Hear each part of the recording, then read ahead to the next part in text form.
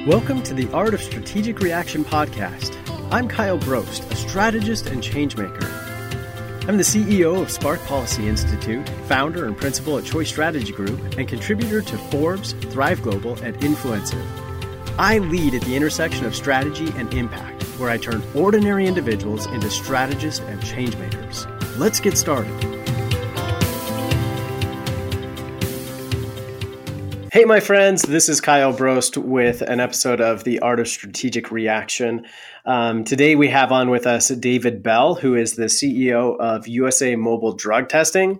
He's a father of six, a man of faith, and somebody that we're going to dive into his life experience and what it's like to run his business, some of the work that they do to support veterans, and really just dive into what his life experience in terms of raising six kids, running a business, being a man of faith, what all of those things look like for him. David, welcome to the podcast. Thanks, Kyle. I appreciate the opportunity to share with your community. Yeah, absolutely. So tell us a little bit. I mean, obviously, CEO of USA Mobile Drug Testing. We'll talk a little bit about the work that you guys do. Father of six. What else should people know about you? Well, first and foremost, I like to open up with that I'm a husband, right? Being a father is an important aspect, but without my wife, I wouldn't be who I am. So, as a husband and father of six, you can imagine there's some significant time devoted there. But, really a couple of things that I've developed in my later years is really passion, right? What am I passionate about as an individual? Obviously, my faith you mentioned, but, finding some things outside of the family as well as the business life was important. So, I love to spearfish, scuba dive. I love teaching my kids that, taking them out on the boat. But I also like riding my motorcycles, right? Getting a little bit of that me time. So those are pretty important things. And those are things that I'm very passionate about and love to do. Well, so how do you balance it all? I mean, six kids, geez. Yeah, I get that all the time. I kind of get the either, we go somewhere and they're like, yeah, I have six kids. I'm having a conversation. I usually get the Catholic jokes, and so we just roll with it, right? It is what it is. I always wanted to have children that come from a large family. 3 kids I thought would be my limit, but 6 kids is where we're at, and we're blessed. They're just amazing kids.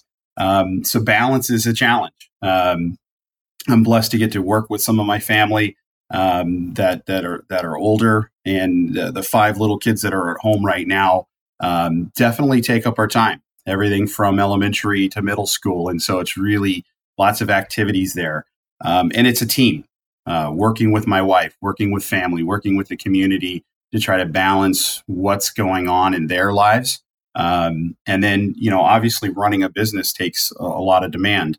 And you have to have very specific strategies in order to deal with all of the different things. And if you're not having the conversations with the appropriate people to set up structures, you're going to have a lot of heartache. And I went through a lot of that heartache. So I was like, I'm testifying.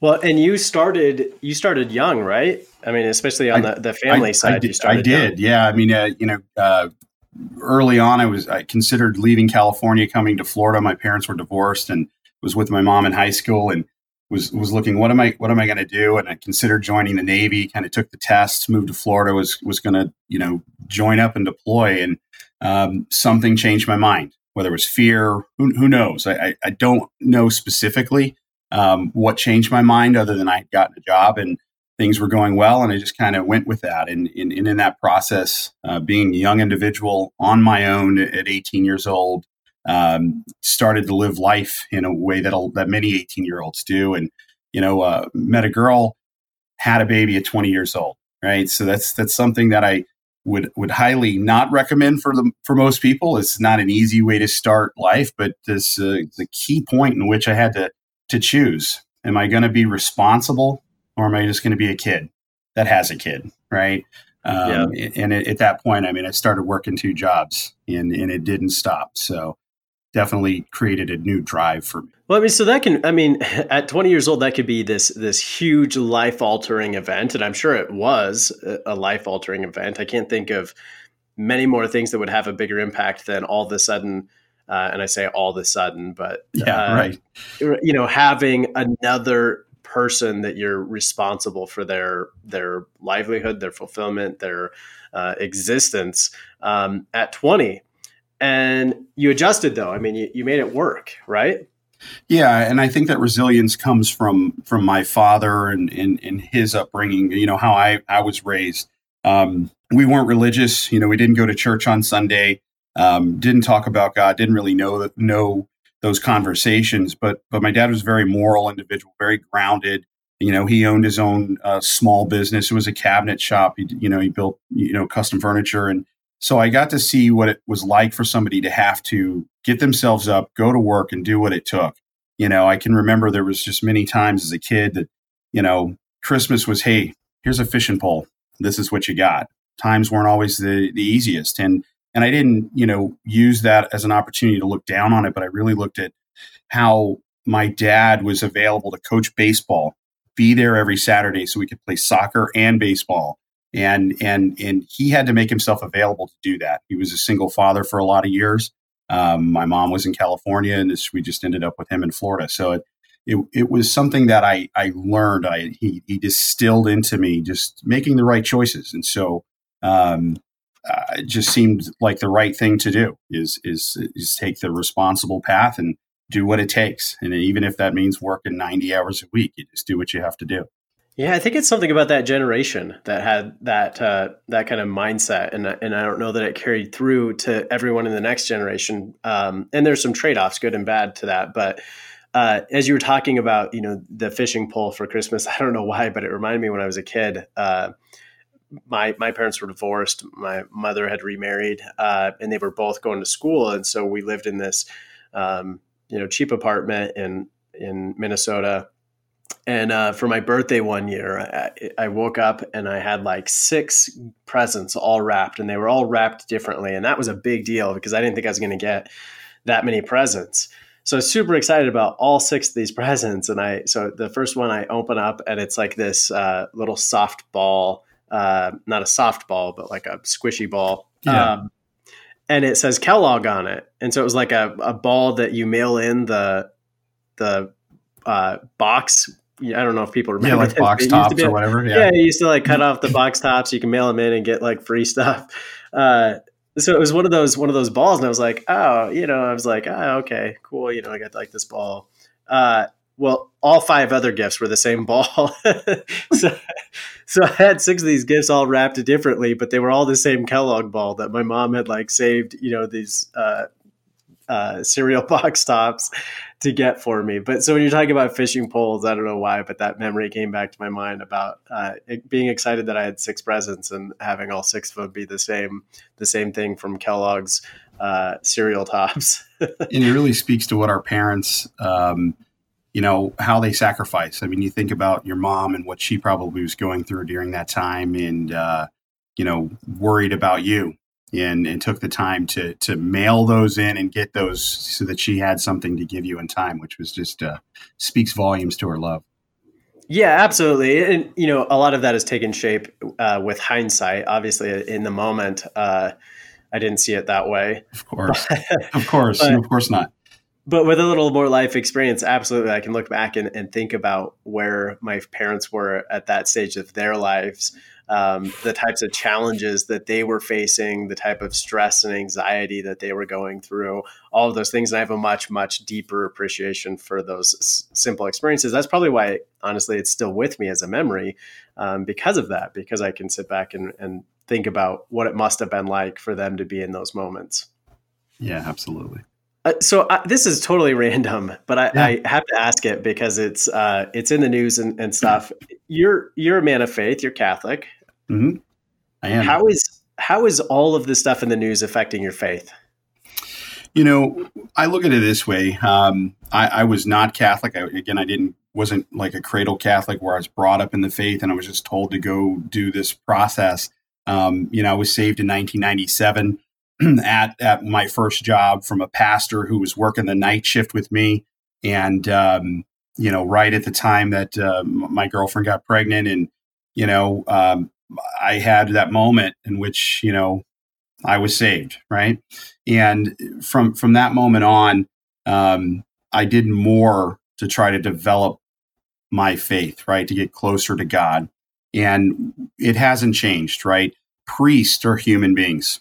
And it isn't just what you're seeing in the news. The news is really challenging that it really picks and chooses what it's saying and how it says it.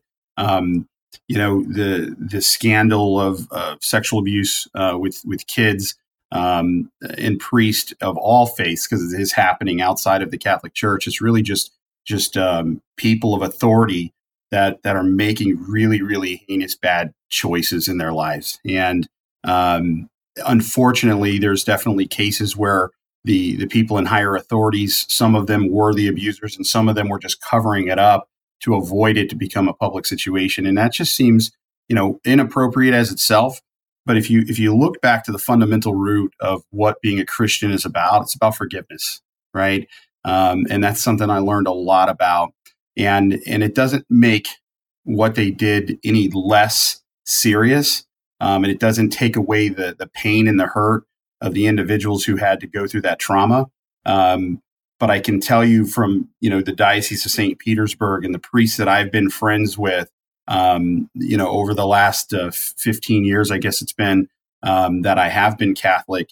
I can just attest that there's more good people than there are bad.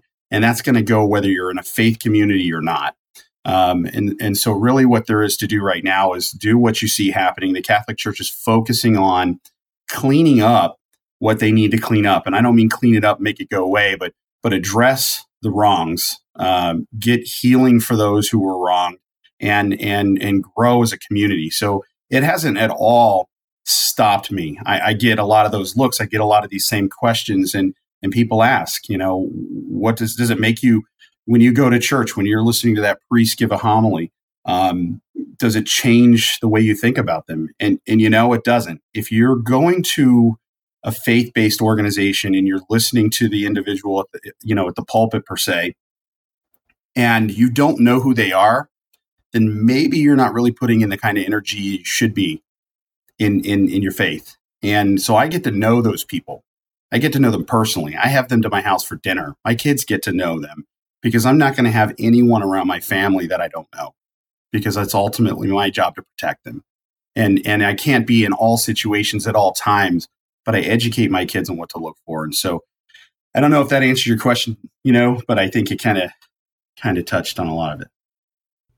Yeah, I didn't have a specific intent in mind. I just think it's an interesting dynamic right now with all of that. And I think that, I think faith is, I don't want to say that it's always under attack, because I think anybody's personal perspective, whether it's faith-based or not, is kind of always under attack. Sure. But I think, it puts it in a spotlight that it probably wasn't in, 5-10 years ago, although this has kind of surfaced a few times. And if you think to just in general, right? I mean, now with our technology, I tell people this all the time. I let my kids go outside. They ride their bikes in the neighborhood. It's not a gated community, right? I don't like living behind those barriers. Although I could, right? I just choose not to. And have this conversation we have with my friends and my wife. And, it isn't that there's more bad people in the world. It's just simply we have access to know it instantly. 40 years ago, some little kid might have been abducted in the middle of nowhere, Utah. We would never know it. Now we see it on Facebook instantly. We see it on the news instantly. And so people are focusing on the negative, which is good. I mean, it's good to get awareness out. In Florida, we have Amber Alert. Something's happening. Everybody knows it. So that's valid, but people are missing all the good stories. Yeah, and I think that there are some places people can go to find those ones, but for whatever reason, they just don't get the same level of attention. So I'd go to this website called Upworthy. Quite a bit. Upworthy's great. Yeah, and it's news, but it just has a really positive spin to it that obviously is refreshing when every other news site's going to bombard you with, to your point, a lot of the negative stuff that's happening kind of out in the world. You said something about it, and it's just an interesting conversation.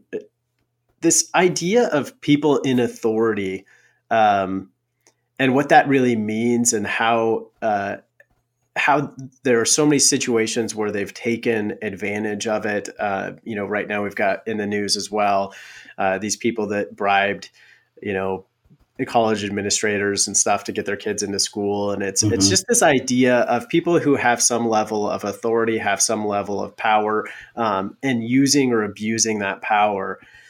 And I wonder what's the difference between that person who has power or authority and uses it and abuses it, or that person who has power and authority and is able to leverage it and expand it and give it to other people. What do you think is that separator? Honestly, it comes down to just our natural human trait of survival, right? Like we're created, and in the way our brain function works is there's a survival mechanism. It's what has us automatically pull your hand away from the stove if it's hot when you lean on it, right? It's that automatic, and so our culture, in over history, the culture really is whoever is in power, is in charge, has plenty, right? And that's kind of the way it goes. I mean, even in a small dynamic of your company, you have somebody who's a supervisor, or you have a group of individuals that are, always playing for a little bit of, hey, I'm important. And really that's what it comes down to. It's human nature to want to be recognized, to want to feel accepted and want to be loved, right? And that's kind of, no matter what culture you're in, that's the basic core. And so the individuals that take it outside of the context of, hey, I should grow the community, or I should be fiscally responsible for the role that I play, and abuse that situation. I think it just comes down to their willingness over their life experiences to jump into the gray area, right? I mean, you think about it, somebody who's stealing gum, right? They're going in and they're taking that gum every week when they're in the store with their parents. The next thing you know, they're like, let me tell a different story. Let me change it a bit. Kind of relates to the business and drug testing, right? I didn't realize, I used to hear for all of these years, marijuana is a gateway drug. You've heard that before, Kyle? Yeah, absolutely. Yeah. So marijuana is a gateway drug. I kind of always thought that was just kind of, I didn't like it. I didn't understand that process, but it was listening to a very wise person talk last year. And what really came to mind was where I was going with stealing the gum, right? Is someone who's now, people, if you surveys, they, teenagers say pot is far less dangerous than alcohol, right? And it's just shifting in our community. And so whether you believe it's okay or not isn't the question. It happens to be currently against the law in many states, as well as federally, right? To consume marijuana. And so as an individual, if I'm okay with breaking the law, whatever the law is, that's where marijuana becomes the gateway to other drugs, is because, well, if I'm good here breaking the law, then I'm good over here breaking the law, and I'm good, and it just expands into that exploratory realm of there's no limits. And I think if you look at people of power, whether it's politicians or someone like myself, who's, our organization has at least 100 families that work for us at USA Mobile Drug Testing. And the decisions I make here impact them. The decisions they make in their local franchise businesses impacts all of us, right? And so we have to have some level of moral grounding. We have to have some moral compass that tells us this is wrong. I know it's wrong, and I'm going to do the right thing when no one's looking. And when you're okay with crossing the line and never brought back on course, there's nothing there to bring you back on track, then it's just going to get worse and worse and worse. And you're going to get really comfortable with just being where you're at. And I think power just feeds that. It's like jet fuel. Yeah. Well, and you said something early on in that. You said about, it's about survival. And I agree with that. I think it also is dependent on how you define survival and what kind of priorities that creates. So, I just got off a podcast with a gentleman who, spent 6 years behind bars for dealing drugs. And he grew up in an environment where that's what survival meant. Mm-hmm. He grew up in a situation where every example that he saw, every success, and I put that in quotes, that he saw looked like dealing drugs. And so for him, growing up in that environment, that was survival. And it took a number of years for him to get to a point where he realized that there was actually a different way to survive than that way. And now, he's very successful with a business, built around his experiences in prison. But I think it goes back to how someone actually defines survival. And these people that are in a place of authority and they're using or abusing that place of authority, they've defined survival in a way that's only personally gratifying. It's only personally beneficial. It's not survival that looks to the community, that looks to the family, that looks to people outside of themselves. And you set a good example by simply saying, look, with our company, USA Mobile Drug Testing, we've got at least 100 families that are impacted by the choices and decisions that we make. And I can relate with that because obviously, the decisions and choices I make with Spark Policy Institute impact families and individuals' lives. But recognizing that that's the true authority or power is that I have some level of influence on people's lives, and I want that level of influence to really be a positive thing. Yeah, definitely. And I think just to leave that thought, it's clearly about your definition. And as a community, we define things differently than we do individually. Yeah, definitely. We do a lot of, with Spark Policy, we do a lot of community work actually, where we're trying to get communities to center on some priorities so that collectively they can move forward. You said something else as you were talking that I think is really important. You said you have to have something that brings you back on track. And as you said that, I was thinking, what does that look like? And I'm trying to wrap my head around something that brings you back on track. And the one thing that came to mind is, in order to get back on track, you have to know what track you're on, right? Mm-hmm. You have to have like some endpoint. Yeah, you have to have some endpoint. You have to have something that you're working toward that's clear and distinct.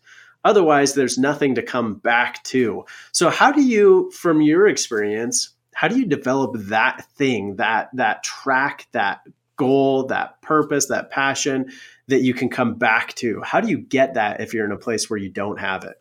Because there's two sides of that, right? There's lots of sides of it, but really in our conversation, there's my personal moral Christian compass, right? And so I use that Christian value, that moral guideline of what's right and wrong. Again, having not been instilled from a Christianity perspective as a young age, but really developed it as an adult, I use that as an opportunity. I mean, as Catholics, we go to confession. We come back to that center ground. My goal is to get to heaven, right? That's what Jesus promises. That's where I'm headed. And in order to obtain that, I've got things that I need to do, right? There's actions I should take. There is just, yes, I have faith in that's, I'm going to make it. But there's still the actions you take in everyday life, behind the scenes and in public. But so I have that goal.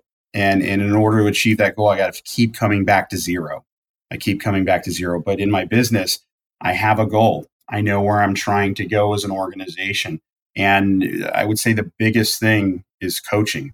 Having an accountability coach. I had a coach for over a year who over the last year has almost sold 750,000 books, went from not having a published book to one of the largest books in 14 languages, was my personal coach on a weekly call for an hour to help me be accountable to the goals and keep bringing me back frequently. It's the same reason we hire personal trainers to try to have success in our weight loss. If you don't have, like you said, a goal, an end game, you're never going to be able to come back. I mean, that's one of the biggest things I tell people as I'm coaching them in their business is you have to have someone who's going to have you say, it's okay that you didn't do what you were supposed to do this week or this month. You didn't take the actions you needed to do. You got distracted with your kids. You got distracted with this project outside of your business. What are we going to do now? let's go back and start over at the point where we left off. And so depending on what part of your life you're working on, having someone who can bring you back to zero, or pick up from the point you left off and then keep moving is going to get those goals accomplished. It's real simple.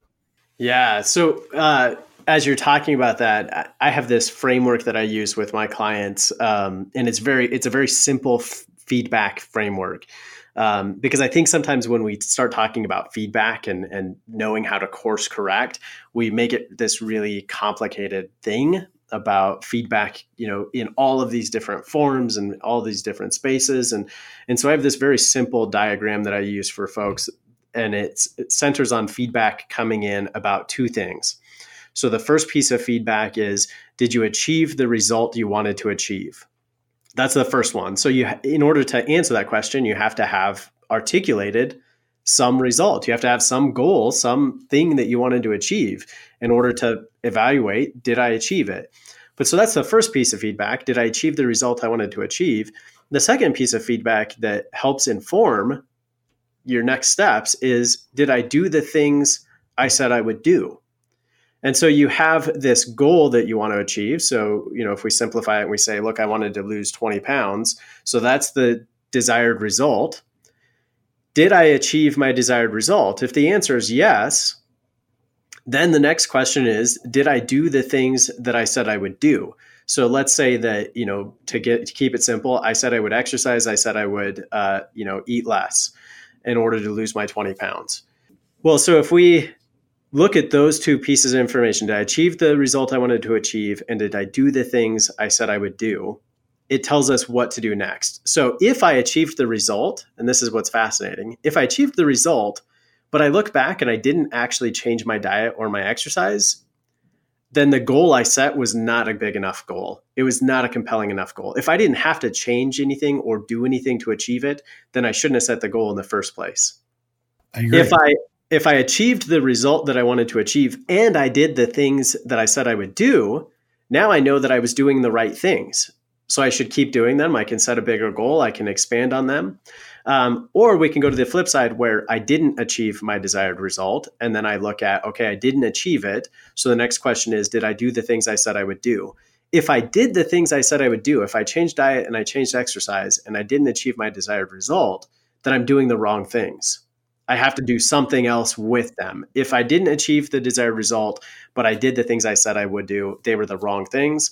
And then the other aspect is, if I didn't achieve my desired result and I didn't do the things that I said I would do, well, obviously you've got to start, you got to pick up action. But that's probably hard to understand on a podcast. So I will post this diagram with the podcast just so people can see it. But it's very simple. It's those two questions. Did I achieve the result that I wanted to? And did I do the things I said I would do? And based on those two questions, you can center on what to do next, whether it's to get more clear about your desired result or whether it's to keep doing or change the actions that you're choosing. Yeah, great. That's good. But it's a very simple way to course correct. And I think that we can, really overcomplicate feedback when we get away from those two core questions. And I found actually in performance reviews and performance management with my own employees, it's really easy to get away from those two questions and start talking about stuff that doesn't have any alignment to real strategies and real goals. And then it's just feedback for the sake of feedback versus feedback for the sake of improvement. So tell me about your journey in becoming CEO of USA Mobile Drug Testing. Yeah, so I didn't realize 10 years ago that I would be CEO, or not even just CEO, working in an industry related to drug testing. I was trained in a vocational high school in the printing industry. And again, going through the struggles that I did working two jobs, I was in the printing industry and worked my way into management over time. And I realized it just wasn't going to be enough. There was a lot of 90-hour weeks because I just had to, right? There wasn't that freedom and flexibility to be available for my daughter at the time that I really wanted. So having that conversation with my grandfather, he helped me get into my own printing company. Literally, we started it in my garage. He bought my first printing press and I just kind of went to work. I got up early. was throwing the paper for an entire year just to generate some revenue in the morning at 3 o'clock, and then running my business all day long. And so in that journey of being in the printing and marketing industry, I got to meet a lot of franchising companies. One of which was the founder here at USA Mobile Drug Testing, and his concept of bringing drug testing professionals to companies. And it was a great concept. We were printing a lot of things for the new franchisees, and I knew, I wouldn't say I was smart enough to really look and say printing was not going to be the future. Right? I'm from the digital age. I had my first computer when I was 7. It was an IBM 8088 for those of you who are old enough to remember that. And I knew that this, is less and less being put on paper. Even though my business was growing, I was grabbing more of the market share at the time. But it wasn't for me. I was 34 years old, and I said, where do I want to go? I've been doing some personal training and development for a couple of years with Landmark Education, and having new conversations with people. And I said, I'm going to do something new. Now's the time. I'm young enough. Whether this is politically correct or not, I feel like our good years are up till our 50s, maybe 60s. And I see a lot of people who I interview all the time who are in that range where those employers are no longer working with them. They were either phased out or they were forced to retire or whatever the situation is. And I don't want to find myself in that situation, having worked in a career for a long time. So, and we don't have pensions nowadays, right? That's gone. Right. Unless you're in some very specific trade or government organization. You don't have a pension after 20 years. You have to make that for yourself. And so I decided at that point in my life, I said, I'm going to do something new. I'm going to take the risk. If it means I have nothing, that's okay. I'll get back up, because I had proven I've done it before. And so I organized the company. I took the 7 employees I had. My brother was running the company, and said, you guys manage the printing company. You guys can continue to do what you're going to do. I'm going to go seek new opportunity. And franchising was actually where I was looking, but it wasn't with USA Mobile Drug Testing.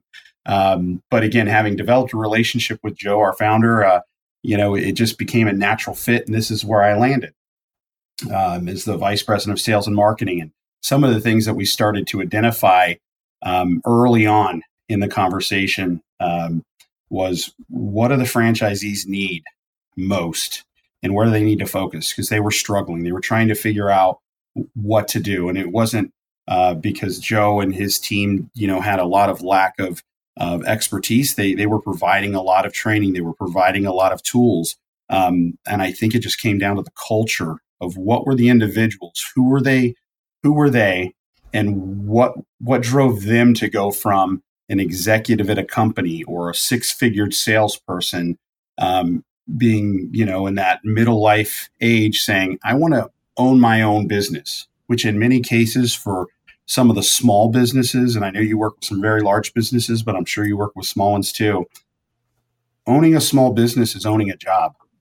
The guy who buys a Mac tools truck, who has to drive around in that truck to, each of those mechanic shops and rep those tools, he's bought himself a job, and if he's lucky, he's bought himself a 6-figure job, but it doesn't start out that way, right? You start out with having zero income in most cases, and you have to go from zero to the end game. And even with a franchise structure, sometimes you're doing a lot of that work on your own. You have to choose to get up and go to work. And so the franchisees in our organization, I think, were just a little lost. They weren't real focused on what action should I be taking on a daily basis. And so I immediately started doing a lot of webinars and training and changing the culture so that they could focus on sales. There was a lot of marketing happening. We were printing a lot of stuff. We were doing a lot of postcards. There was lots of things that they could do from let's get out in the world and have people know who we are. But if you're not following that up with actual sales techniques, asking people for the business, using the marketing and advertising as credibility, which is what it does, and leveraging that credibility and talking to people, you're not going to grow your business. And that's what many of them found themselves in their first year, is I'm not growing at the rate I thought I should. And most of those individuals came from working a job, 99% of them. There was a doctor who had a practice, and that's kind of his own practice, but that's not the same thing as owning a small service business or owning, any other type of business for that matter. it requires activity daily, more than once a day. And as you said, having those goals and being able to come back to them. And, if it's, I'm going to make 50 calls this week, make 50 calls, make 10 calls, but make some calls, come back and have a conversation. Did I do it? How did that call go? It didn't give me an end result of, getting to gain a client. Well, what was the conversation? What was said? We brought in some sales trainers who work with franchising organizations. I put most of the franchisees through those programs. It was about a 90-day to 6-month program where they did some, general sales training. And most of these guys were very, very intelligent. They were very successful individuals when they came to us. They're high class people, but they hadn't had the conversations on how to focus it on this type of a business model. And so giving them that training, I mean, we had one lady, Lori, she's great. She owned her own business, and she had an insurance agency. So she was used to talking to people. And some of the things she learned in that training program helped her close business that she couldn't close before, because this is a different type of business model than she had. And so again, over that course of time and just historically, we were able to double their sales year over year over year, because they were focusing on the type of activities they needed. And really, that's just, the first step, right? As I mentioned, I took my business from being in the garage to being in a 6,000 square foot building with multiple printing presses and staff. And, we wrapped, large vehicles in our sign shop, and we did a whole world of things there. But it didn't just like happen. And here I am, and this is great. I own a boat. I'm successful, right? It just doesn't work like that. There was a lot of struggle. There was a lot of weekly paychecks I couldn't make because I wasn't collecting the AR at several $100,000 in AR, and was struggling to get the money. There was all of those things that you deal with, from going from a business with zero revenue to having a paycheck to making a profit to organizing it to sell to somebody, right? And so that's what I bring. And that's kind of what brought me from, just coming in here as a vice president of sales and marketing to saying I want to have more skin in the game, and now owning the business and bringing those strategies and helping those franchisees over that journey, right? We've been franchising for around 7.5 years now. And some franchisees have been here for 7 years. And at each stage of the game, they haven't been there before. They haven't had to figure out, I have, $75,000 worth of aging. How am I going to get that money in? Well, I can show them because I've done it. And so we have those conversations, and they get that constant coaching from us. And that's a strategy. And that's why many people choose franchising. Yeah, well, I think it's a common thing in life to look at decisions and think this one decision is going to change everything. So this decision to invest in a franchise is going to change everything. So I'm buying a system that runs itself, and I'm not going to have to do some of the things that I've had to do in the past. And I'm, the franchise is just going to feed me business, and everything's already in place. I think it's easy to look at those things and not realize that no matter what it is, there's going to have to be work. I mean, you look at somebody who wins the lottery, in order to maintain your newfound wealth, it's going to take some work. I mean, how many people lose all of their money when they win the lottery? And the same thing goes for, investing in a franchise. And it makes me think about, I had a guest on, and I wrote about her actually in my book, Cordia Harrington. And she, at one point in her life, bought a McDonald's franchise. And you would think of all the franchises that you can buy, that would be your cash cow, right? Like this McDonald's. I mean, there's, millions spent on advertising across the country. Everybody knows who McDonald's is, what they serve. And yet she found herself in a position after buying her franchise where they were losing money. They were losing $20,000 a week with her McDonald's franchise. And she wasn't sure what to do. I mean, the franchise system was in place, but they didn't have an answer for her. And hers is, this awesome story that I tell all the time because I just love it. But She was in this spot where they're losing all of this money. The franchise didn't have the answer for her, but she just went out and she constantly started taking different action to try to drive customers. So the first thing she did is she went and she bought some CB radios because they sat on this like corridor of two different interstates. So they went out and they bought two CB radios, and she literally had staff like getting on CB radios, letting truckers know that if they came in, they'd give them, like a discount on a Big Mac or whatever. So awesome. that was the first step. Yeah, I mean, that was the first step, and it helped a little bit, but not enough to recoup $20,000 a week that they're losing.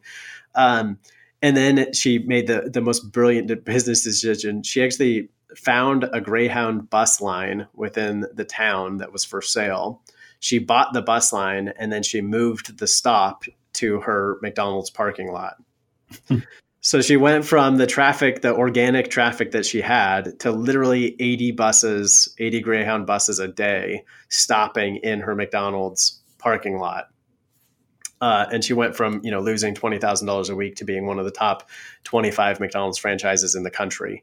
But the point is, even though the franchise and the system was there, she still had to be taking action. She still had to be creative. She still had to be innovative. She still had to have the drive. Like, there's not a system in the world that's going to do it all for you. You've got to have the drive, the initiative, the creativity, the gumption to go out and do it. And in franchises, a lot of that's in place for you. So it can, to your point, they have a lot of coaching around, it's a jump make some calls, right? Yeah, absolutely. It's a jump start. Yep. Yeah, absolutely. But you still got to have the gumption, right? You still got to put the action behind You have to. I interview a lot of potential franchisees. We're one of the only franchises that's kind of, you can start in your home. It's not yogurt. They're not in the food industry, and so people think drug testing is somewhat clinical. It's kind of healthcare, and it's very clean. So we get a lot of inquiries, but I can tell you, 95% of the individuals looking don't have the gumption. And the questions I have, my sales team ask them, and then they bring them to me to kind of present, hey, here's a candidate. They just don't have what it takes. And having worked with a significant number of business owners in my 5-6 years here now at USA Mobile Drug Testing, I've seen all kinds. And so I kind of look for people who do have the grit. They know what it takes. And as long as they're clear, then we move forward. And, as a result, they do better. Yeah. Yeah. That's something that I've learned running my own business. And I didn't hire most of our staff because I bought my company. But something that we've learned collectively, and I've learned personally, is which soft skills to really be looking for.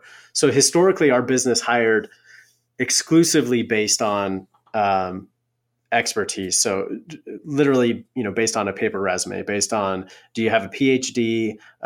Do you have extensive research experience? Can you show that you can do qualitative or quantitative research?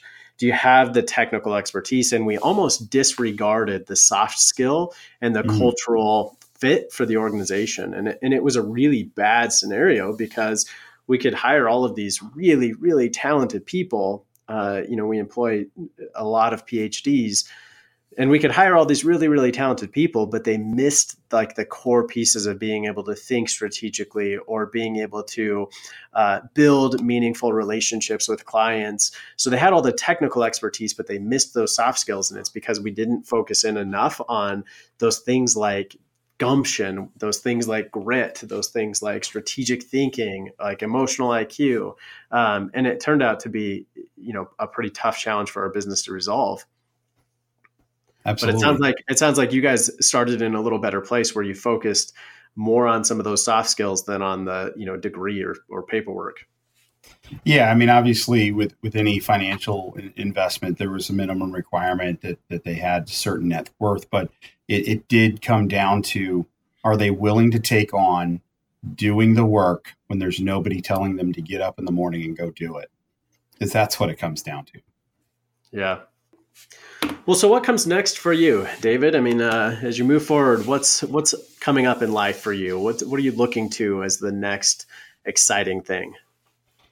From a business perspective, just simply growing our company, right? Growing our brand, being able to provide what we do and really set ourselves up as being the authority in the industry. I mean, we work for several Fortune 100 companies, but that isn't our focus, right? We're found online, so that's how those people find us. But that's not my goal. We work with a lot of small businesses, people who need this service. Drug testing happens to be one of the smallest things in a company. It shouldn't cost them a lot of money. It shouldn't be something they think a lot about. It's a little piece of what they need to do what they do.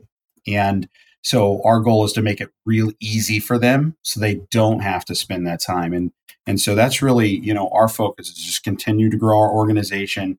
I'm still pretty young. I'm growing my family, and raising those kids to hopefully have the same moral compass that I do. And one of the things that we're doing to try to give back, because we are growing, we are doing quite well as an organization, is to give back, right? I often give back a lot in our personal life. We do a lot from, community homeless organizations. We help run some of their drug testing programs for some of the homeless shelters in town. But nationally, as a brand, we're hoping to give back to the veteran community by providing for those small businesses free drug testing services to help get them on their feet when they're growing and they need to hire the second and third and fourth staff members, because that's another point in which many business owners, as they start, is when do I hire that second, third, fourth person, and who should they be and what should they do? And then a part of that is screening those employees. So I love that. I love that you're focused on giving back. I love that you have a vision behind it and that you found a specific kind of community that can find benefit from the way and the services that you have to offer. I think it's so important for any business to have that level of vision and passion behind what they do. And I think that sometimes people think they have to create some kind of artificial vision versus just being real with it that says, look, there may not be anything super sexy about drug testing, but the reality is that it has a big impact on small businesses, and we can offer some really key services to help other organizations, and we can build a vision and a passion around that, even though whatever it is, whether it's drug testing or research or whatever it is, that may not look sexy on the surface. And I think a lot of people are going for something that looks sexy versus saying,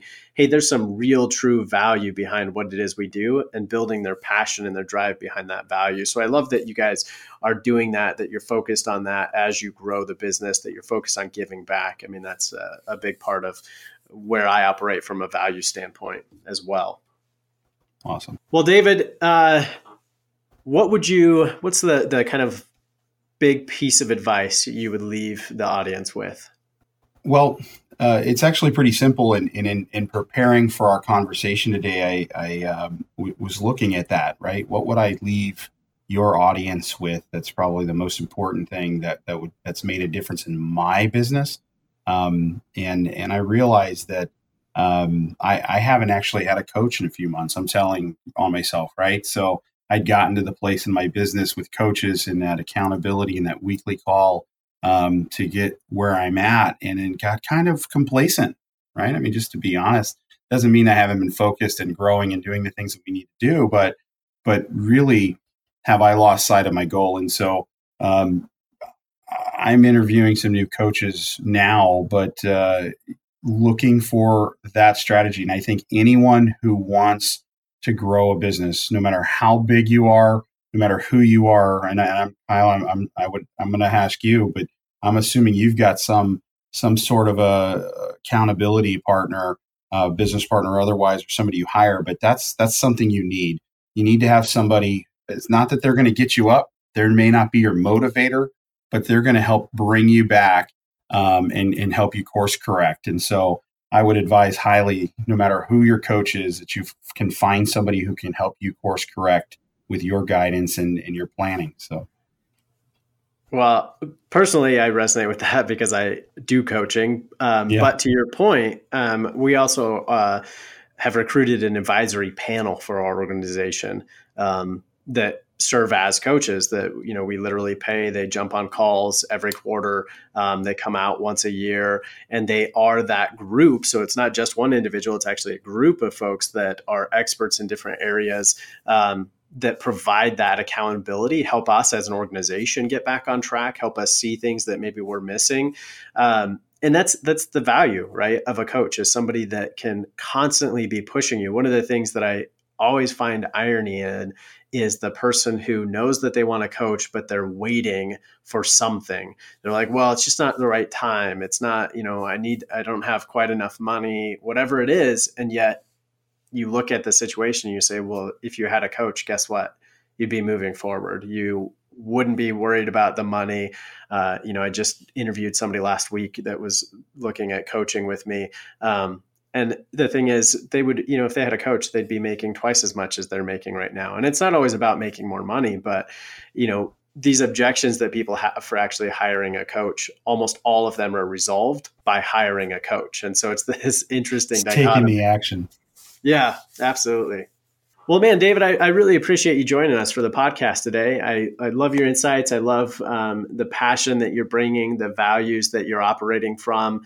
And thanks for sharing your experience, your life experience with us, how you operate, where you're coming from, and the good that you're trying to do out in the world. Absolutely. Thanks, Kyle. Anytime. All right, folks, thanks for joining us for another episode of The Art of Strategic Reaction. Thanks to David Bell for joining us from USA Mobile Drug Testing and sharing his insights. Catch us on the next episode of The Art of Strategic Reaction.